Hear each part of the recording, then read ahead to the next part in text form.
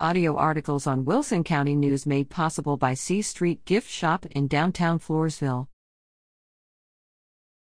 Elmendorf Council delays daycare vote. The Elmendorf City Council is not quite ready to decide on a vote that could pave the way for a daycare facility coming to town. The council at its October 19 meeting voted unanimously to table its discussion until representatives from Hyatt Family Investment LLC could appear and offer clarification about their proposal. Hyatt is asking for a conditional use permit for 7,704 and 7,698 E Loop 1,604S, which would allow the properties, zoned for heavy industrial and manufacturing, to be used for commercial purposes. The city's Planning and Zoning Board gave the proposal a favorable review and recommended its approval by the council, SIL, said Board Chairman Laura Wright Wallace. She said the owners intend to establish a daycare facility, and they have 6 other similar businesses, 5 in San Antonio, 1 in Pleasanton, already. City Attorney Michael Guevara said it is unknown whether the owners will establish a daycare for children or adults, which did not sit well with Councilman Manuel Decina.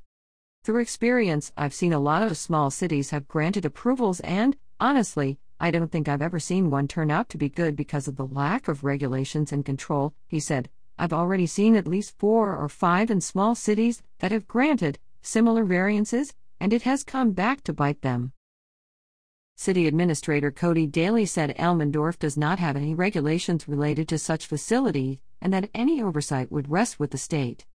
The city of Elmendorf doesn't have any type of business licensing ordinances, or really any teeth to monitor and oversee it, because the city has no regulations over the operation of a daycare, he said.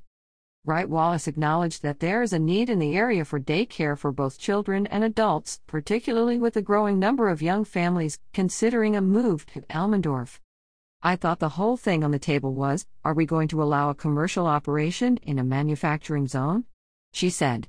That's what's in front of us, not whether they're going to adopt a good business or a bad business.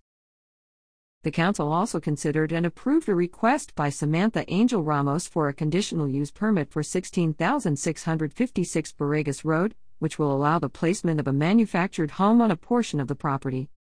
Leaves at WCNonline.com.